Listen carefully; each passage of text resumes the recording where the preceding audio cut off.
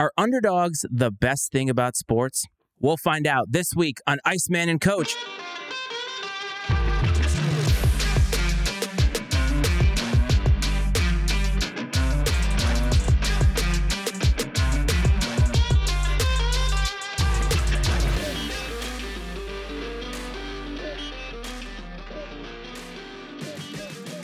What's up, everyone? Welcome back to another episode of Iceman and Coach. It is the second week of March. This is Matt Freitz, the Iceman. That is the coach, Brad Powell, if you're watching on YouTube. Coach, welcome to the show, my man. Iceman, it is March Madness, and I could not be more excited. And on top of that, one thing near and dear to my heart, we call it March Madness in the wrestling world, as the NCAA Division I wrestling finals are taking place in Tulsa, Oklahoma this weekend. I'm really excited about that. Kind of have that layered right on top of the NCAA tournament, the basketball tournament action this weekend. And, a little personal side bit, the Bradley Braves, my team, did get into the NIT, and they will be traveling to Madison, Wisconsin. By the time you folks listen to this, that game will probably already be in the books. It is Tuesday night. They will be taking on the Badgers. Really excited about that. I think it's a pretty good matchup for them. Things could get interesting after that, though. I stayed up late to watch the selection show, and Tom Crane actually picked them to come out of their bracket to go to the Final Four of the NIT.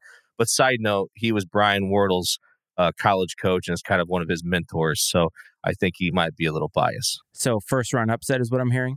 If you consider Bradley beating Wisconsin an upset, I think that it wouldn't surprise me if this thing comes out. I haven't seen the line. I'm sure it'll be out in the morning if it isn't out already. I bet it's within a couple points, probably for sure. Well, that will be interesting for you. Before we get started, though, we have a little bit of news. And below, if you're watching on YouTube, is our new call-in number, and that is 703-718-6314. And that is for all of you listening in the podcasting space. We want you to call.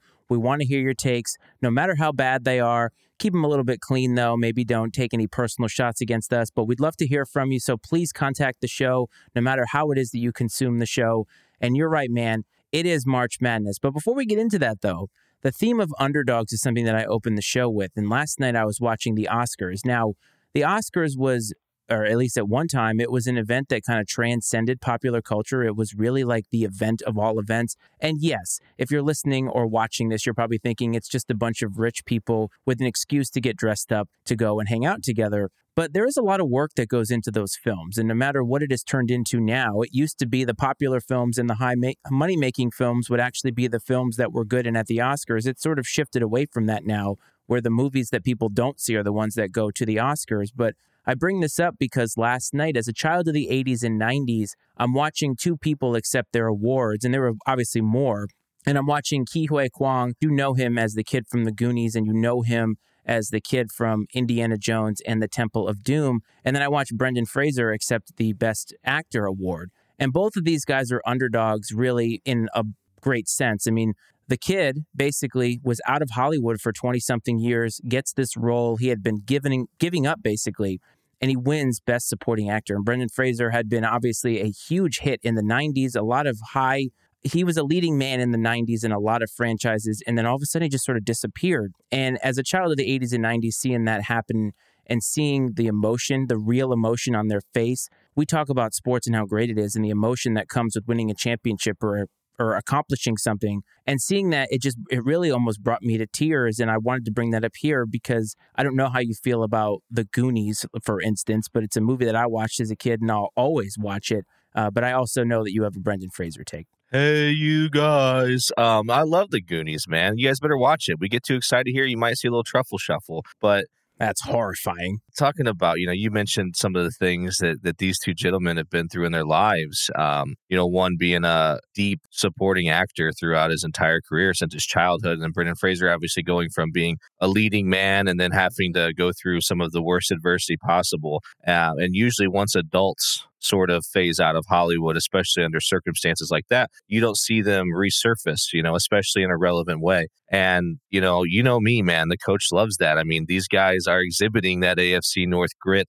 They've had to get to this point. And I can only imagine, there's a lot of rumors that get thrown around about what the underbelly of Hollywood might be like in terms of how hard it might be for certain people to work their way up, because it is sort of a good old boys club and who you know and who owes you a favor and this and that. And to see these guys overcome a lot of those things and just simply get by on good old fashioned hard work and talent is impressive. And, you said I do have a Brendan Fraser take, and that is he was a quote unquote leading man in one of the worst sports movies I've ever seen. And that is The Scout. If you have not seen it, he plays a pitcher named Steve Nebraska, who lives somewhere in like Central America in this really like podunk town. And they, of course, play baseball as they do everywhere in Central America.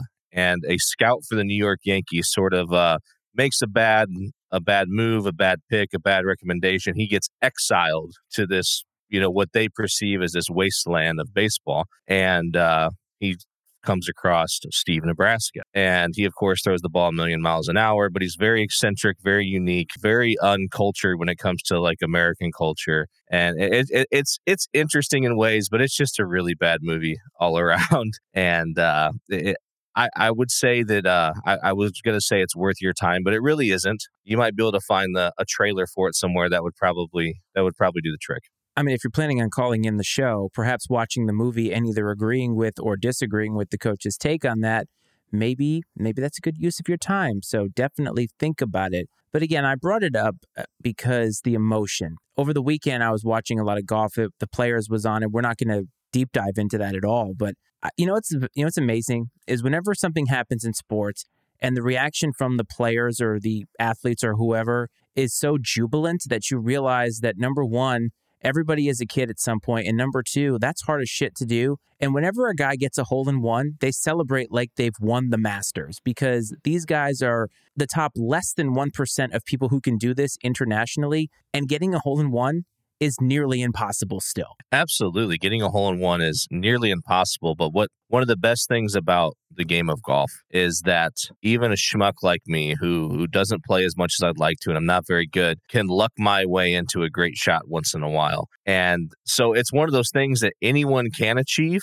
but very few people do achieve it, and it's almost impossible to replicate. Of course, there's a lot of skill behind it, especially at that level. But it just takes a lot of luck, and I think that's why you see the emotion, the outpouring of emotion, because they know how rare it is and how unique it is to happen. And I love that. That's my favorite part about sports. Every part of it, whether it's fandom or playing it, is just the emotion that gets wrapped up in it. Absolutely. And to segue to the NCAA tournament, at the Oscars last night, you had the Underdog stories, and then you had Jamie Lee Curtis, who basically wins a Body of Work award, a Lifetime Achievement Award, by finally winning an Oscar. First time nominated, first time win. And when I look at the NCAA tournament bracket, the selection show was last night. I did watch it. You did hold out on us, though, and didn't tell us that the head of the selection committee works at Bradley University. Like, when were you going to friggin' tell us that?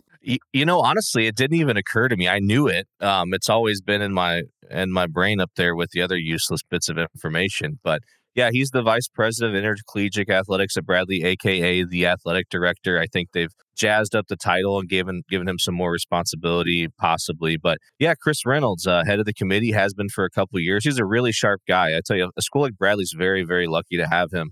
He's from Peoria originally, which is probably a big part of why he's still here. But he spent time at Northwestern at Indiana. I believe he may have played for Bobby Knight at Indiana, if I'm not mistaken. He made a Final Four.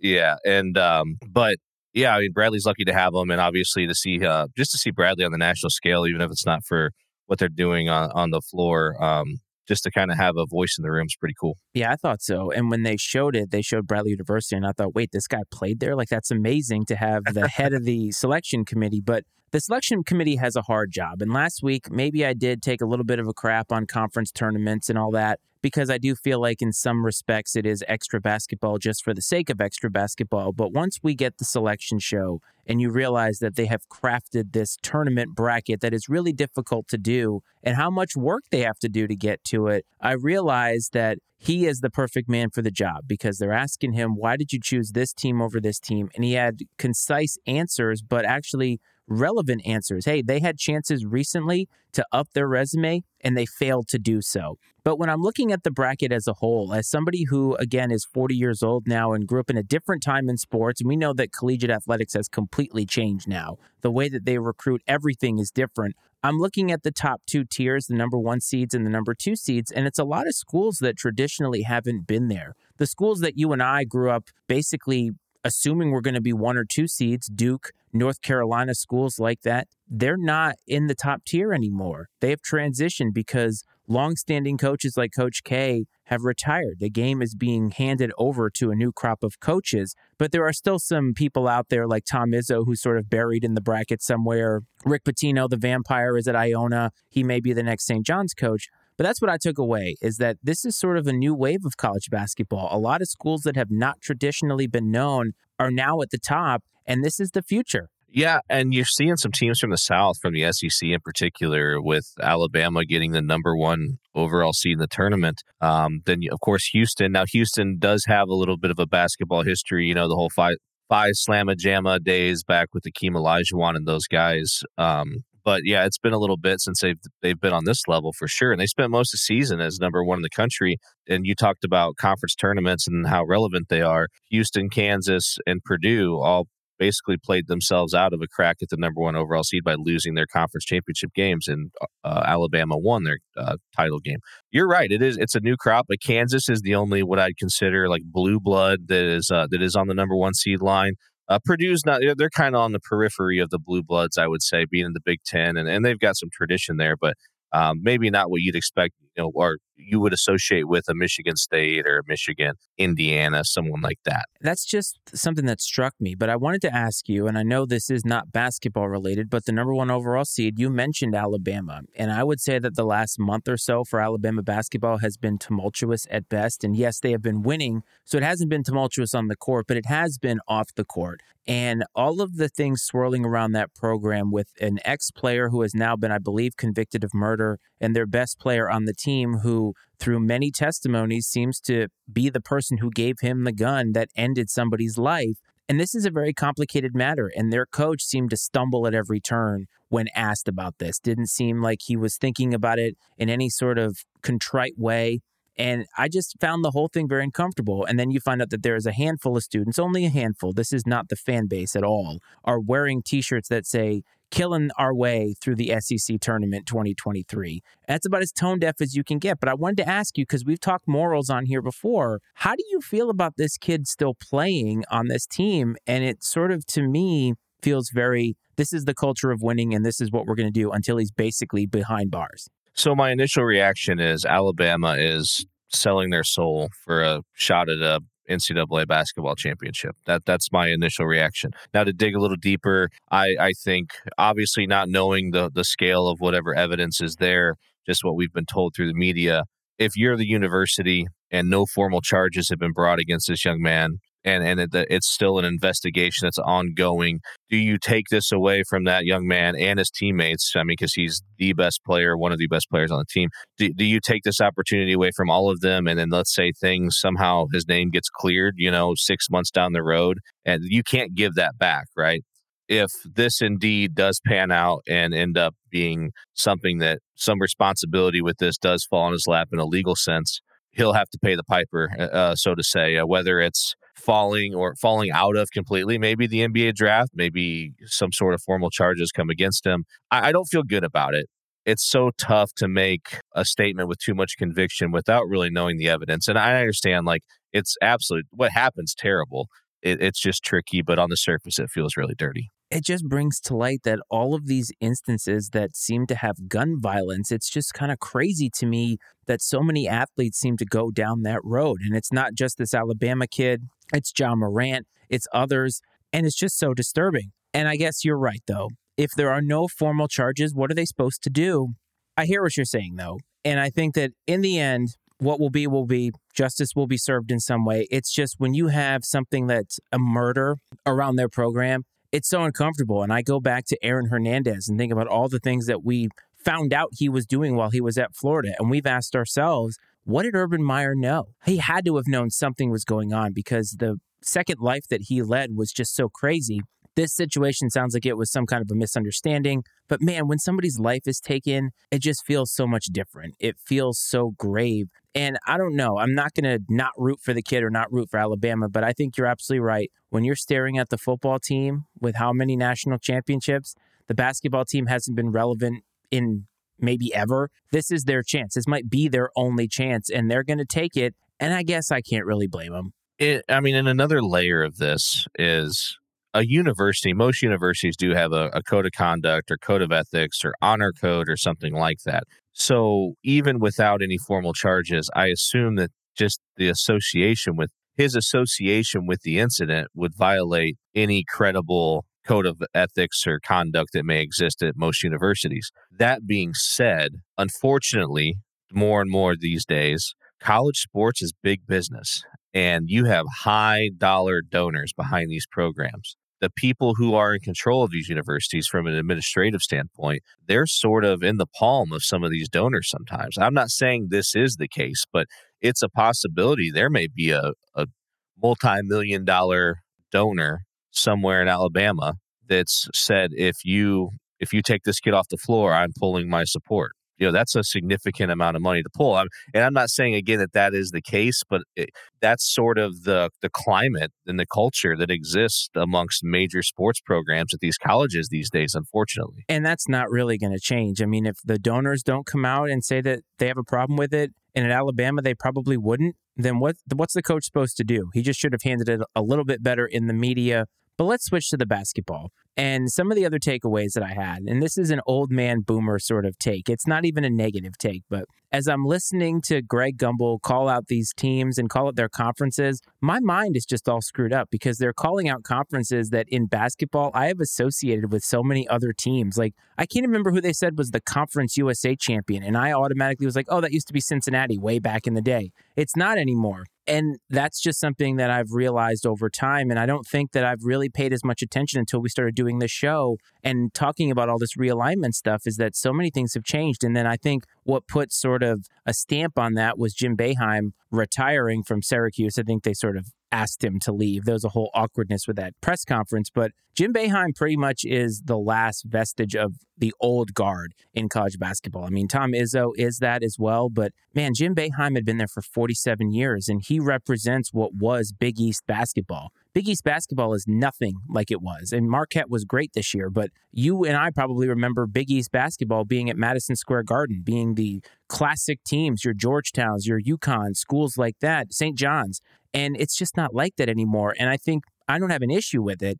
It just struck me, though, that we really are in a new era of college basketball, so much so that the coaches that we've always sort of leaned on to know in the NCAA tournament, they're not there anymore. And Jim Boeheim should have retired a long time ago, like I said last week. But man, 47 years at the same school. Think about how much has changed in college basketball in that time frame. Yeah, that's incredible. And there's a great ESPN 30 for 30 called Requiem of the Big East. It talks about the history of the conference, how they developed and everything else. It's really interesting. But to watch that and you see Jim Boeheim, and he's kind of built up to be this larger than life icon, and he really has been. And to see him go out the way he did is sad, because Coach K kind of got to go out the right way and on his own terms.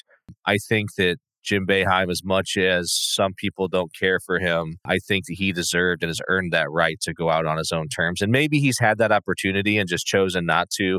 Who knows what's happened behind closed doors and meetings at Syracuse. But it's sad to see it happen the way it did. But you're right. A lot of the old guard is gone. And it'll be interesting who sort of rises up to, kind of take the throne, per se. Bill Self's been around for a while at Kansas, but he's still got a ways to go, I think, before he's really getting up there. And there's a couple others, but it'll be interesting to see where we sit, in 5-10 years, like who replaces them in the hierarchy of college basketball coaches. And the landscape of college sports is going to change even more in that time period, to the point that we may not even recognize what the NCAA tournament looks like anymore. But another story that kind of piqued my interest is Marquette. And I mentioned them a little bit earlier about the Big East. And I completely forgot that their head coach is Shaka Smart, a guy who took VCU, local university around here, to the Final Four, cashed that in for the job at Texas, didn't do very well, got fired, and he goes back to Marquette, is redeeming himself, And this is a legitimately great basketball team. And I think it's amazing because they had Shaka Smart and Chris Beard, who seem to be polar opposites in terms of what they are personally. And I love seeing stories like that, man. We talked about underdogs at the beginning. Shaka Smart getting that redemption story. That's another thing that's great about sports. I've always been a Shaka Smart fan. And I think the fact that he came from a mid-major level program at VCU where they had a lot of success before he left there, and he does just have one of those very I don't know. He has a great personality. He's very charismatic. He's easy to like. And it is a shame that things didn't work out at Texas. I never thought that was a great fit anyways. It's just Texas doesn't seem as serious about basketball as Shaka Smart would probably need a place to be. And Marquette sounds like a great fit. And it is nice to see him kind of redeem himself, get his career back on track, and have his team in a good position to make a run here. Yeah, I'm really going to be rooting for them because I think that if you look at the top 8 teams, and by the way, the number 1 seeds for this tournament, Alabama was the overall number 1. You had Purdue, Houston, Kansas, as you mentioned. The number 2 line was Arizona, which is another kind of blue blood, even though they haven't won in a long time, but the Lute Olson years and all that. Marquette, UCLA, obviously their history does not need to be mentioned here, and Texas. So there are a lot of really good schools in that line, and Marquette just doesn't seem like they fit in with all those other schools in terms of basketball success, but they're a force to be reckoned with, so I'm looking forward to it. Now let's go to the actual action itself. So it has changed over the years. It used to be a tournament of 64 for probably my entire life up until recently. I'd say about, 10 years ago, they started doing the first 4, and it's now a tournament of 68. I wanted to ask you fundamentally how you felt about the first 4 model in general. When they first started it, I thought it was weird. It just seemed awful. I'm like, what's the point of only adding 4 teams? This just seems strange. But as time's passed, I've become to like it more and more. One thing, I don't like people calling it the play-in games because it's not you're in the tournament. You're in. You know what I mean? Like, you're in. This isn't play to get in. You're in. And one thing, too, that it does is it adds an opportunity for these schools that are playing in those games to earn some money that they wouldn't get otherwise because they're playing an even opponent, at least seed-wise, and that's an extra unit that they'll get for winning that game ahead of the traditional first round, which is a really great opportunity. A lot of people kind of scoff at the first 4, but I think it is a nice opportunity as far as that goes. And another thing I take from it, we get to see some good matchups because those are the only games where they are literally the same seed, right? So they should be very evenly matched games. And then the tournament starts a couple days earlier for all of us, which is great too. I was in the same boat as you about the first 4. I really didn't like it at first. And I think what really I didn't like the most was the fact that they called it the first round and they really screwed up all of the nomenclature going forward where they're like, the first day is the second round. And I'm like, no, it's not. It's the first round. Stop it. Like, we're not doing all that. And then they actually course corrected on that. But I want to build on something that you talked about. You talked about earning money. The other thing that I didn't realize that it did up until recently, honestly, was it gives these schools that basically have no chance of winning all these 16 seeds, it gives them a chance to actually win an NCAA tournament game, and it gets them exposure because these kids are good basketball players in their own right. Just because they don't play at one of the blue blood schools doesn't mean that they're not great at basketball, and it's awesome to get to see these schools that do not have nearly the same infrastructure and financing as these other blue bloods like Duke, North Carolina, Kansas, to get a little bit of spotlight. And you're right, the games are mostly very, very good. For the 11 seeds, though, what I love about it is basically if you played a season and you're on the bubble, you get a chance now. It's not really a play-in game per se, but okay, we gave you the opportunity. You didn't really show us that you belonged in here in earnest fully, but you're going to get an opportunity to show it, and you're going to have to beat another team that is on your level, another team that basically is a bubble team. That part of it I actually do like because the biggest complaint that I always have is the 65th team always bitching and moaning basically and whining. And now it's like, all right, you actually get the chance to play another team that's in that same realm and you got to beat them to get in. Yeah, well, now it's just the 69th team bitching and moaning, right? I know. No matter how many teams you let in, the next couple that didn't make it are going to be upset. But you mentioned these are good basketball teams, and we just talked about VCU a minute ago. I'm pretty certain that one of the years that VCU made a run in the tournament, they came out of the first 4. They did. As an 11 seed, as you said, and made a run. And I don't know if it was an Elite 8 run. I don't know, but they went deep in the tournament from that round, which was awesome to see. Because I think that was something that sort of in my mind, that gave legitimacy to those games a little bit. Like, hey, these teams belong here. These teams are in the tournament. Like I said, they belong here. This isn't just some sort of throwaway, irrelevant game that's happening. It matters. And no, I'm excited. The other thing that it does is it gives momentum, because you talk about playing an extra game, and sometimes in other sports, well, we have to play an extra game, but you get that momentum rolling. And then you're facing a team that's been off for 5 or 6 days. And now it's like, hey, we just got this big win. What if we made a buzzer beater? And all of a sudden now we're ready to go. So sometimes the 6 seeds that get the play-in game, or they get the first 4 winner, I feel like they're at a disadvantage, because sometimes all it takes, and you said this about Bradley and about conference tournaments, all it takes is to get hot for a few days, and you never know. You could make a huge run, and sometimes that can be the win that catapults them to a Sweet 16 berth. Yeah, there's a lot to be said for kind of getting the butterflies out ahead of time. And I saw it even in the Missouri Valley Conference tournament, because it was a 12-team bracket and the top 4 seeds all had byes. So the teams that won the games in the first round the day prior, they came out and all the games where they in that second round where they played the top 4 seeds, all of those games were close. Every single one of them was close. The teams that won the day prior, I mean, they came out guns ablaze, and you could definitely tell. In my opinion, I thought that they were in a much better frame of mind to compete than the teams that were just getting on the floor for the first time. It makes you wonder if rest in basketball is not nearly the same as it is in football. In football, it's such a physical sport and it's so jarring that getting an extra week off could make the difference between being 80% and 90%. But in basketball, if you're getting an extra day off, that maybe doesn't do anything for you. And again, it gives momentum to these teams that have nothing to lose. That's the other thing, is if you're coming out of the play-in, you have nothing to lose. And if you're one of those teams that it's like you're supposed to win, and that's the thing that I love about the NCAA tournament, is all the rankings are gone, and all you see now are those seeding numbers, and it really throws everything, and it makes it different, and you put expectations on teams that have those low numbers. So if you're number 2 seed, we have expectations of you, because you should be beating a vast majority of the teams in this tournament, and that's not how it goes. The number doesn't mean anything. It just tells you where a team is based off of the field. But once you get on the court, all bets are off, and that's why the tournament is so great, and you see so many upsets all the time. Oh, 100%. And to talk about, a team having momentum, I think that basketball is a game of rhythm, getting into a rhythm and muscle memory. And I think playing, the closer you can put games together while still getting some rest in between is ideal. That's one thing I'm nervous about Bradley tomorrow night, is it's been a week and a half since they've played. I'm a little curious what things look like. Wisconsin just played a few days ago, so they might kind of still have that rhythm going a little bit, but it's definitely relevant. And like you said, right now, throw all the rankings out the window. The seeds put you in the tournament.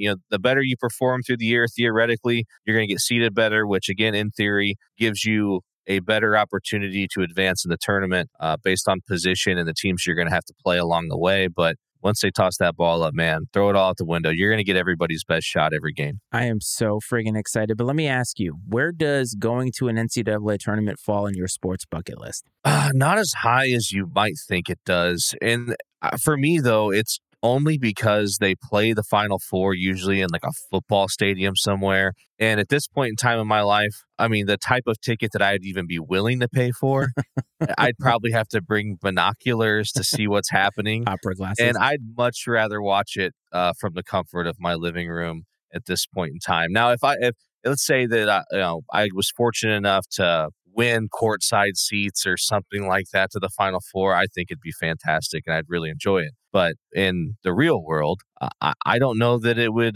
be something I'd be too intrigued by. I was fortunate to go to the Sweet 16 and Elite 8 rounds when they were here back in 2013. Gosh, 10 years ago now. And those were like $600 a ticket, but I was behind one of the baskets, so like a few rows up. So we actually had decent seats. Now, not the greatest because you can't really see as much what's going on the other side of the court, but the atmosphere was great. I didn't have a team in the running, and it was so awesome to be there and see them cut down the nets and stuff like that. And I believe Marquette actually was the team that went to the Final Four that year. That was when Buzz Williams was the coach before he came to Virginia Tech and resurrected our program. And it's just a lot of fun. But had it not been something I had done and I had to decide right now what was on my sports bucket list, it probably would have been down the totem pole. But I have a hot take for you. Going to a Super Bowl, not on my sports bucket list. Not for me either, man. Like some of those big time events, they're just not what they're all cracked up to be. I think if you're able to go and enjoy them in a certain way, like the best possible way with the best seats and the best experience where, you don't have to go through all the minutia that the ordinary fan does. I think it'd be awesome. But for the normal fan experience, yeah, I'm not here for that. I'd rather, like I said, watch it from the comfort of my own living room. So you like to fill out a bracket. I like to fill out a bracket. And I think that we should do something. I think that you and I should each fill out a bracket and make it public on social media, not for any type of contest, but I think just to keep ourselves honest and to let the listeners and the viewers keep us honest. But if you had to give me a gut feeling about who you think is going to win the national championship right now, gun to your head, terrible analogy, right now, who would it be? Kansas Jayhawks. I have the Kansas Jayhawks picked to win the tournament. I'm in the company I work for, we do like an office pool, a whole company-wide thing. It's fun. I filled it out this morning, and I picked the Kansas Jayhawks to win the tournament. Are you interested in what my Final Four is? Sure. Okay, so I did have Alabama in the Final Four. I had Alabama.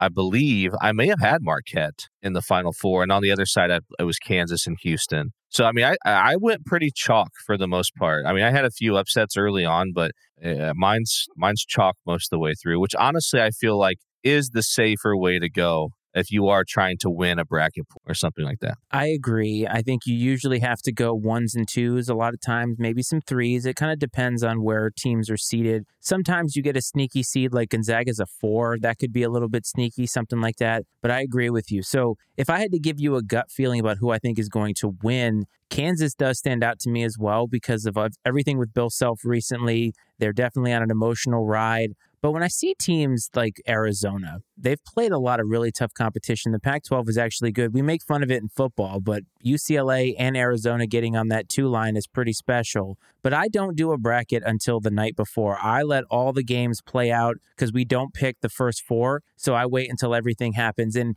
it's sort of like a Zen experience for me because I don't know enough about it. So I sit down and it's all feel. That's all I do. I sit down and whatever the first name that I write on that paper is, that's right. I do it on a pen and paper. That's the only way to do it.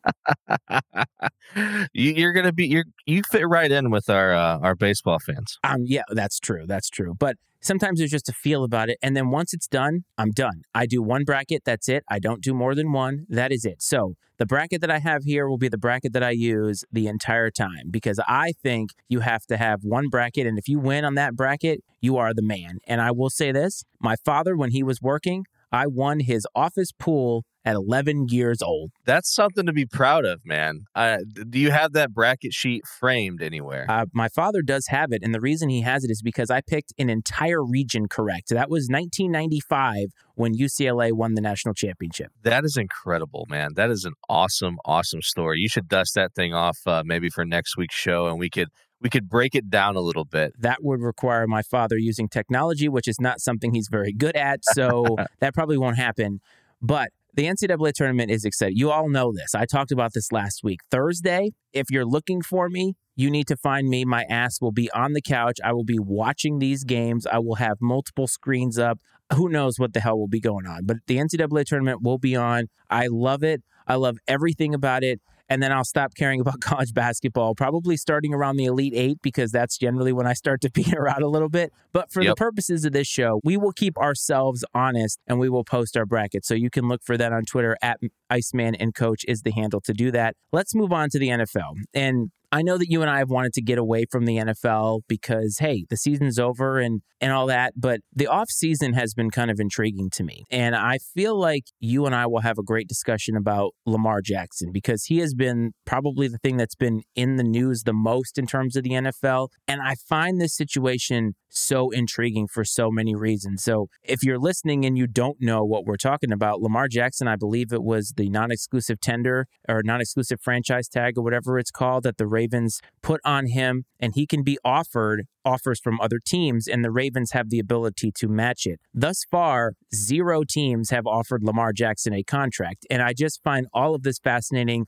The Ravens are in no hurry to sign him. No other team is in any hurry to do the work for the Ravens, as has been reported by a lot of different people. And dude, you know how many teams could use a friggin' quarterback right now? Oh, a ton. A metric shit ton of teams could use a quarterback right now. But I'm going to have a very unpopular take on this. From purely a business standpoint, I agree with what the Ravens are doing. I don't blame them for what they're doing one bit because, and I think the proof is in the pudding. The fact that no one else has even offered a contract at this point in time. Now, from a human perspective, looking at what Lamar Jackson has done for them and how hard the guy plays and seems like a pretty good dude, it sucks, yes, because he's only got this small window of time to make his money and try to put himself in a position to live the rest of his life comfortably. But the NFL is a business, and the Baltimore Ravens are a business, and I think they are making the right business decision in the way they're handling this. The funny part about this is that the Ravens and Lamar Jackson are both doing what they should be doing. Like, I don't begrudge either side for doing what they're doing. Lamar Jackson should try to get as much money as possible, as soon as possible, and the Ravens should not break the bank to try to basically make sure that they keep him. Now, I think the funny part about all of this, and not funny haha, is Deshaun Watson is the reason that all of this is happening, because the Cleveland Browns were stupid enough to give him $240 million fully guaranteed. He hadn't played in the league for 2 years, everything that came with him, the circus that came with him. And Lamar Jackson is now in a position where he may not get paid because he's looking at the market and saying, I want what that guy got because look at all the playing that I've done. And I know he's been injured and all that. And the narrative about his off the field stuff, if you had concerns about that, why did you draft the guy? Like, I'm kind of not here for that. But the business element of it, Lamar should be asking them for that. And the Ravens shouldn't be giving him that because the market shouldn't be reset by the Browns doing something really stupid. But in a lot of ways it has, because Daniel Jones just got $40 million a year. Yeah, it's insane how every year a quarterback gets signed to the newest, largest contract, resets the market, and then everyone else wants to be paid relevant to whatever that number was, and it just creates this vicious cycle. I'm telling you right now, the NFL, I think the game is changing, and this stinks because Lamar Jackson's probably like 5 to 10 years ahead of where he could really be even more beneficial to a team. I think the game's changing a little bit and that quarterbacks are going to become similar, not the same, because it won't be by committee, but similar to running backs. I think they're going to have shorter shelf lives, and you're going to have more quarterbacks who are capable of coming in and winning football games, like we saw with the 49ers, for example. I think you may see more situations like that where teams are going to have other capable guys. I think you're going to see fewer of the traditional franchise quarterbacks like Aaron Rodgers and guys like that stay with the team forever. Now, I could be completely wrong, but I just think that you're going to see maybe not, but quarterback salaries may start to come down a little bit because they realize you don't have to have some sort of generational talent to be successful. And it may be a deal where the system supersedes the talent. I don't know, man. Like, the way that economics in sports continues to work is these salaries just keep going up and up. I mean, if you look at what Daniel Jones just got, $40 million roughly, not guaranteed, but $40 million per. Patrick Mahomes goes into the Chiefs' office with both of his rings on and slides the paper over and said, your move. Because basically that's what should happen. Like, if he's not making that much money, can you imagine what he's worth? Oh, I mean, yeah, it's unbelievable. And in regards to the Chiefs, I saw something the other day that talked about how their GM is handling things masterfully, and they're sort of taking a page out of the Patriots playbook. And someone put it very eloquently. They said the Chiefs now know as a franchise they're a destination. They are known. They're on a roll right now. They're in a good place. You have to pay a tax to play for the Kansas City Chiefs in the form of taking less salary so that they can keep more talent together to keep winning. And that was a really interesting way to put it, I thought. And it'll be interesting to see if they're able to kind of sustain it. I agree. You have to get creative with your accounting. So they're going to be hiring a lot of CPAs. If you're a CPA out there listening, you might want to get your application into the Kansas City Chiefs because they're going to need it in trying to battle the salary cap. But Coach, I just want to give you this. This is not a stat of the week, but this is what $40 million bought the New York Football Giants. And this is from Warren Sharp on Twitter. Daniel Jones is the only quarterback in the modern passing era to play 10-plus games for 3 consecutive years and throw fewer touchdowns than games played every year. In 2020, 14 games played, 11 touchdowns. In 2021, 11 games played, 10 touchdowns. And last year, a year that we said he massively improved, 16 games played, 15 passing touchdowns. He's the new Kirk Cousins, man. man. That's who he is. Could be dangerous if in the right system. He may be in the running next year for the DB Cooper Award. It's absolutely unreal what people are willing to pay just for consistency, even, right? I mean, because the guy's not putting up dynamic numbers, as you just indicated. I think that people are just terrified of what they may end up with if they don't keep what they have. The thing about the Ravens, though, is shouldn't other teams that want Lamar Jackson put an offer to try to raise the price for the Ravens because they can match it? So they're probably going to match it because I think they do want to keep him. And doesn't that screw them over financially? Yeah, you'd think so, but maybe they're concerned that the Ravens will call their bluff and then they'll have Lamar Jackson for whatever crazy number they offered him. But they want him, though. Like I'm just so baffled that these teams, like the Carolina Panthers, just traded everything to get the number one pick. Now, basically, they traded away what they probably would have had to give up for Lamar Jackson or whatever. But it's mind-blowing to me. The Panthers could have just signed Lamar Jackson. Instead, they're going to go on a rookie deal. They're going to take a chance on a guy like Anthony Richardson, probably, sign him to a rookie deal, and just hope and pray that it works out when there's a guy that you can have if you just pay him the money. I just don't get it. There's so many teams out there that should be just ponying up the dough for this guy at this point. If the Ravens aren't going to do it, make it hard on the Ravens at least. Sure, and maybe there's something that we don't know. I'm not sure, but I can tell you this much. Like, as a Colts fan, as the team that needs a quarterback, I don't know if I'd be super ecstatic if they ended up with Lamar Jackson, just because, again, it feels almost like another Band-Aid. Now, it's a Band-Aid with a few more miles on it than the last couple of guys, but and yes, everyone's one play away, but just because the way he plays the game is explosive and dynamic, and it's hard to defend, but it's also dangerous and risky, and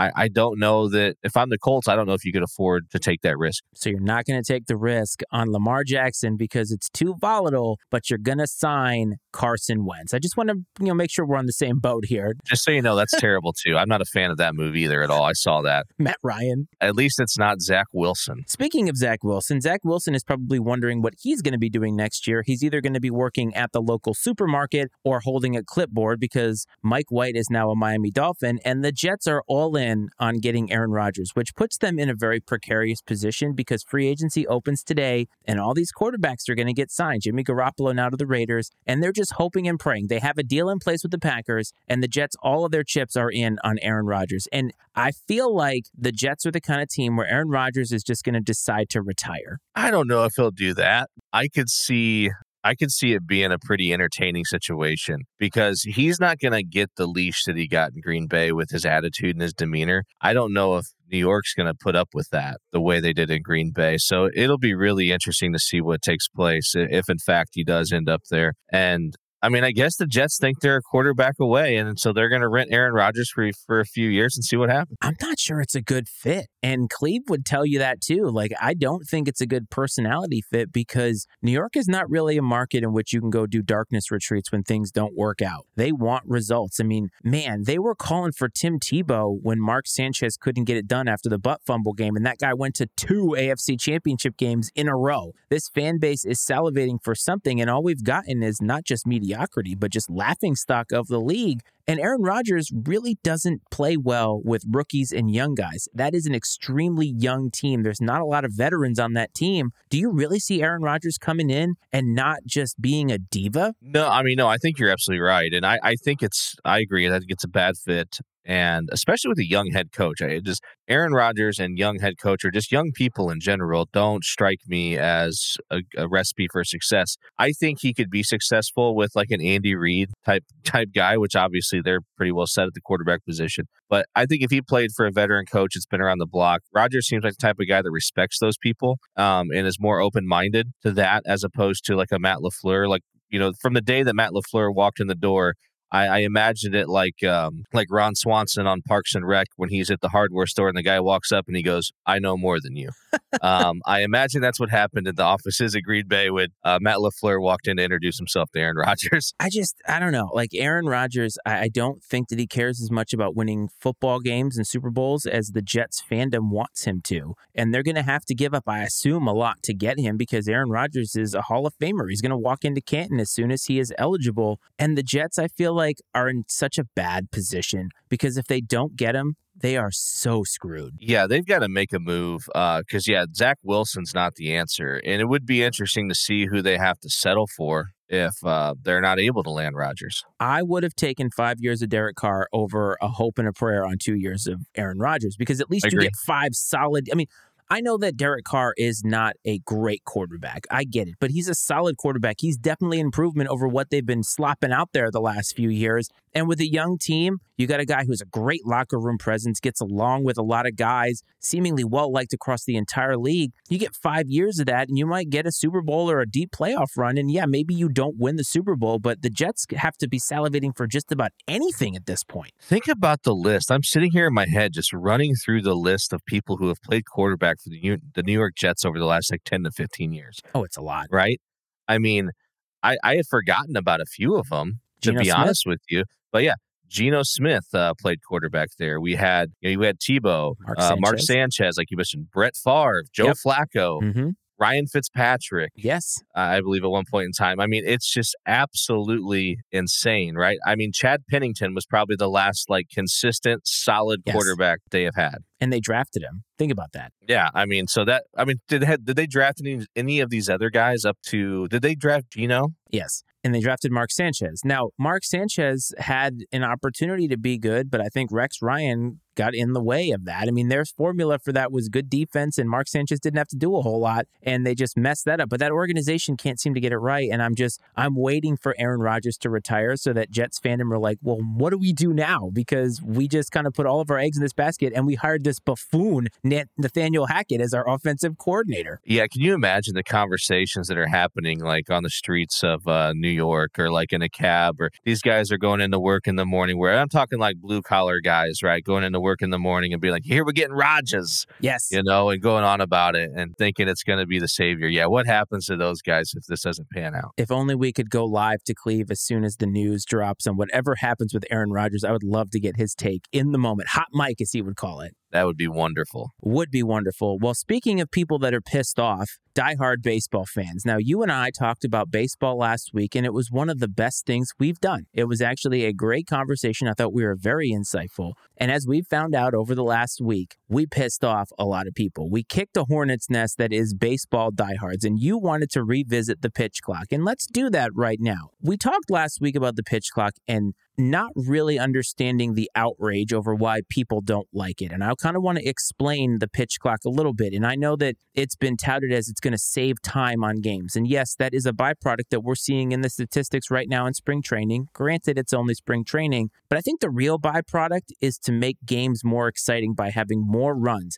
getting more value on actually getting a hit. You remember, man, when we watched baseball 20 years ago, guys going first to third, guys doing hit and runs, those things actually mattered. When you got on base via a hit, it mattered. Balls in play continue to go down. That's what the pitch clock is trying to do. It's trying to make baseball more entertaining. Why is anybody against that? I'm not sure. And I think that people assume or make the comments, like we said last week, that if you like the pitch clock, you don't know baseball, you don't understand baseball. I love baseball. I love small ball. I'm sad that small ball is not really a thing anymore. Sack bunting to get a guy over, stealing bases, things like that. I mean, it just does not exist. It's become a feast or famine type of game. Yes. Now, is the pitch clock going to change that? I don't know. I'm not sure. Well, it's to be determined. One thing we talked about last week, though, we made it more maybe about the hitter as opposed to the pitcher last week. I got to think for the most part as a pitcher, you might like it a little bit because it allows you to get into a rhythm. I think one thing that probably happens a lot out there on the bump is you get in your own head a little bit once in a while. I mean, it's a long season. And I think that, a lot of times, especially in a game like baseball where it's sort of this chess match that gets played between the ears. And the more time you have to think about stuff sometimes, the worse off it is. If you've got to get on there and throw a pitch every 20 seconds or so, I think that can only be beneficial in the long run. You get into a rhythm, you're feeling good, you're not thinking, you're just executing. I don't see what could be bad about that. Yeah, it's going to be weird. People are going to try to take advantage of it in weird ways, but I think that it'll settle in and ultimately it will be a good thing. I'm curious, though. I want to hear some actual counterpoints from listeners out there that are absolutely against the pitch clock. I want to hear why you're against it, how you think it hurts the game. We've got the hotline number scrolling across the bottom of the screen. So get on the phone, call the operator, get out your rotary phone or whatever it is, or maybe you're still crafting your letters via feathered quill to send to us with the Pony Express to let us know what your takes are on the pitch clock as you're sitting there writing by candlelight to tell us that we don't understand baseball or we don't love baseball. I think that this is ultimately going to be a good thing. Like everything else, it's going to work itself out and settle in, and it's going to make the game better. The thing is, though, is you hear the players and the managers talking about the fact that the players are already adapting. Like, I think it was Aaron Boone. They had a spring training game at some facility that didn't have a clock because, they're playing in the middle of nowhere. They're not playing at their normal facilities. And the players actually continued to speed up. They didn't actually need the clock to be kept on because I think they're getting used to it now that it's fast paced. I mean, you're seeing the stats that are coming out. I think it's Jeff Passan who was talking about they shaved an average of like 22 minutes off of games. That's huge. And I know that people will say like, well, it doesn't have the same feel to it. There's not going to be the same tension. Yes, there is. When they get to October, there will still be tension. And honestly, if they wanted to, they could get rid of the pitch clock for just the postseason if they wanted to. But through 162, think about that, 162 games. The NFL is 17 games. Think about how many people complained about adding an extra game. 162 games. It's almost every damn day for 6 months. They got to do something. You can't watch every single game. It's just not feasible. Baseball fans have gotten to this place, diehards I'm talking about, where they can't change anything. I don't understand that at all. I mean, to that point, you and I talked about Shohei Ohtani, and I asked a bunch of people offline, is Shohei Ohtani a great thing for baseball? And almost unanimously, everybody said he's probably the best thing that's ever happened to baseball. And yet you and I talk about it last week, and you get more people disliking that take than liking that take. Like, these can't be real baseball fans, can they? I wouldn't think so. I mean, we said it last week, evolve or die. Baseball cannot survive on the backs of only diehard fans. It simply cannot. And I understand that I'm a traditionalist and things that are near and dear to me, I hate to see them change. You want to just clinch onto it and hold on as much as you can because you feel like the game that you love is going to become something completely different. But I'm just telling you, hang in there. It's going to be okay. It'll be weird for a little bit. Like you said, the players are already adjusting. I think it's ultimately going to be a better brand of baseball. Yes, we're still going to get drama. There's still going to be the buildup. I mean, yeah, you might, if anything, I'll give you this. You might lose a little bit of the gamesmanship that comes, that happens in some of these at-bats with pitchers stepping on, stepping off, guys getting in and out of the box or whatever. But ultimately, that's not good for the game. Yeah, you understand it as a diehard fan, but Joe Blow that's not crazy about baseball, that's thinking about giving it a try, he turns on, he's going to be like, I just watched this for 4 minutes and nothing's happened. Yes. That's miserable. Not to mention, there's going to be new gamesmanship. Sports is always about trying to win in the margins. These athletes, these managers, they're going to try to find a way to figure out how to game the system. No pun intended. It's going to happen with this. So just let it friggin' happen. Baseball needs a jump. It needs a juice. And I know people are going to say, TikTok is a fad. It's not a fad. Short attention spans are not a fad. TikTok itself may be a fad. Maybe in 5 years it won't be around, but attention spans are getting shorter because of shit like this. And I'm holding up my phone. Our phone allows us to have information at our fingertips in seconds. Baseball doesn't do anything in seconds. And for a sport to last like that by just resting on your laurels because 150 years ago we did it that way. Yes, we did. Literally every other professional sport has updated and evolved from things that they did 150 years ago. Why baseball people cannot do it, it pains me because I do love baseball so damn much, but I hate those people. Well, 150 years ago, people didn't have anything else to do, right? So, but go out to the ballpark for 4 hours, 5 hours, whatever it was, and watch a ball game. Right now, today, like, it's content overload. You have to make a concerted effort these days to do nothing. Like, I mean, you really have to try to just avoid anything and do nothing. But talking about other sports evolving, I mean, once upon a time, they didn't wear helmets in football. I would say that was a pretty good change. Hockey, they didn't wear helmets in hockey. Hell, they didn't wear helmets in baseball. You don't hear anybody bitching about that it makes the game worse or something. I mean, I get that's a safety issue, there's so many changes that happen in games. I don't know why this one's the hill that diehard baseball fans want to die on. It just doesn't seem like it's worth it to me. And look what they've done to me. I've gone from Mr. Professionalism. I'm upset. I'm angry. My blood is boiling. I'm a powder keg waiting to explode. But I'll give him this. I'm with you on this, diehards. I'm against robot umpires. I'm against robot umpires. I want the human element, even though it's flawed. I want it. I enjoy it. I like the altercations that happen between players and umpires, between fans and managers and umpires. It's great. It's absolutely great. Also, another thing that's unique to baseball that I'm a fan of is the manager wearing the same uniforms the players wear. You couldn't get away with it in any other sport at all. It works in baseball, and I love it. I want to see Bill Self wearing a Kansas Jayhawk with nothing else underneath it, just the tank top on the sidelines. It'd be so weird. You think about that, right? I mean, or if like Andy Reid's dressed up in like helmet and shoulder pads or whatever on the sideline. That would be insane. Like the hockey coach. Just so strange. I mean, I'm just glad, I was a wrestling coach. I'm happy that I didn't have to wear the uniform while sitting in the corner coaching. That probably would have. Oh my God. That just wouldn't have ended well for anyone. It would have been like Scott Steiner sitting over there in the corner. That's right, man. That's right. Give me Rick Steiner. I'll be over there barking like a dog. That's what it was. Oh man, how did I mess that up? Oh. And with that, it's time for OTW.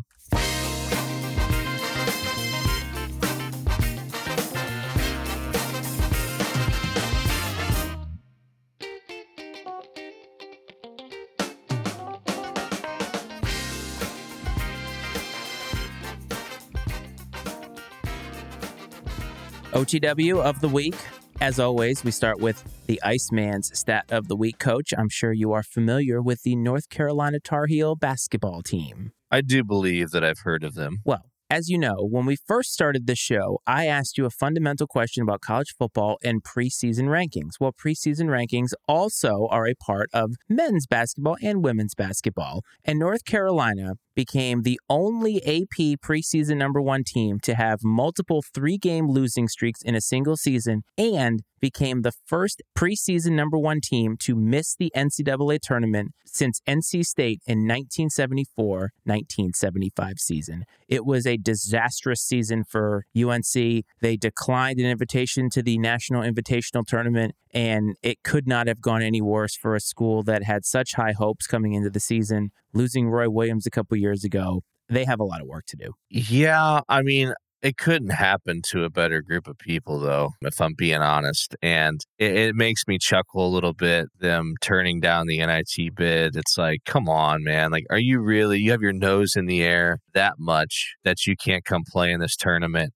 And I mean, I would have loved nothing more to see one of these mid-majors that made the NIT go to Chapel Hill and beat them. That would have been sweet. Now, I mean, they would have, if they were focused and locked in, I mean, they would have maybe had their way with the NIT field, honestly. They're still a good basketball team, even though they didn't really perform consistently throughout the season. But I mean, in one way, I'm pissed about it. I mean, they do what they want. That's fine. I think they're cowards for it. But I think why it pisses me off is being a mid-major homer. I think they took the opportunity away from someone to go in there and give them a game.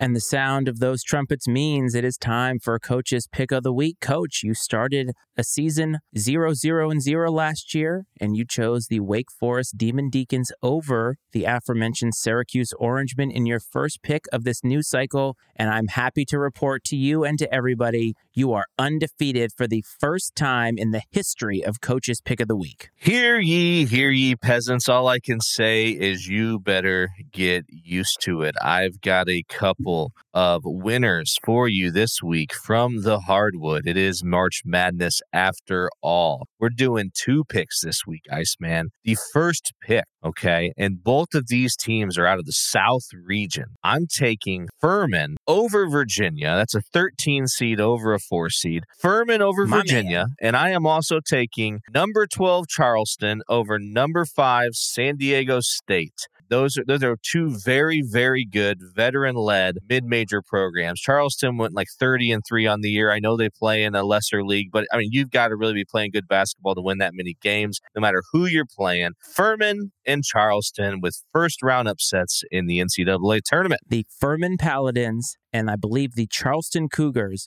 upsets in the first round of the NCAA tournament. My man, anytime UVA gets upset, I'm a happy camper. So let it be written. So let it be done.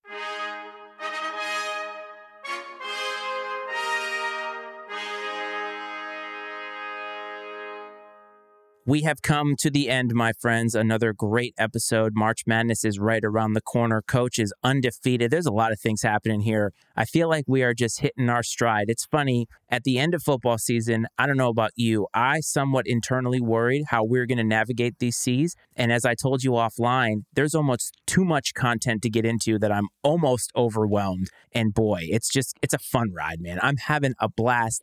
And baseball fans are going to hate the shit out of me this week. That's okay, man. I love it. I'm here for it. And I think that one thing that's nice about being after football season is I feel like we have a lot of freedom to talk about sort of whatever we want to. During football season, it's the biggest thing going on in the country and the sports world at that time. And so there's almost an obligation, right, to make sure we're focusing on football, whether it's college football or the NFL. And we both enjoy football, too. I'm really enjoying this so far. It'll be interesting to see how we continue to evolve throughout the rest of the spring into the summer before football comes, because there's just a lot of places out there we can go with this, man, and I cannot wait. Same here, man. And speaking of things I cannot wait for, Thursday, I don't know what you do. Thankfully, I work from home, so I can have the games on in the background, but a vast majority of, I would assume, men in this country happen to be sick on Thursday. So if the coach is on the mend at the end of the week, it is because he has March Madness-itis and needs to check out those games. But for the rest of you, just make sure you're not doing anything stupid if you call out of work, like being seen on social media or seeing your boss at a bar or something like that. Just play it straight. Sit your ass on your couch in your home.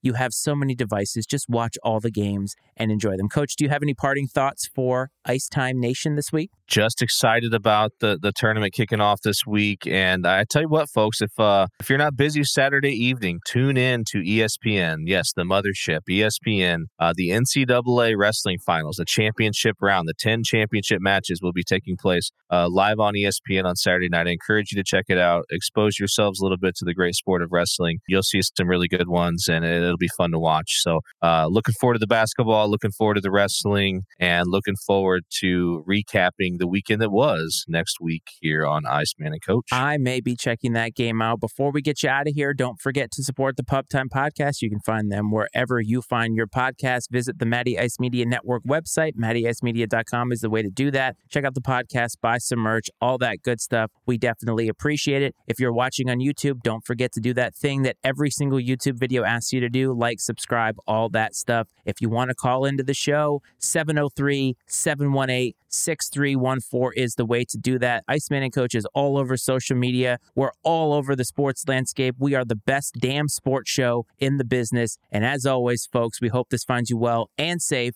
This is Iceman and Coach.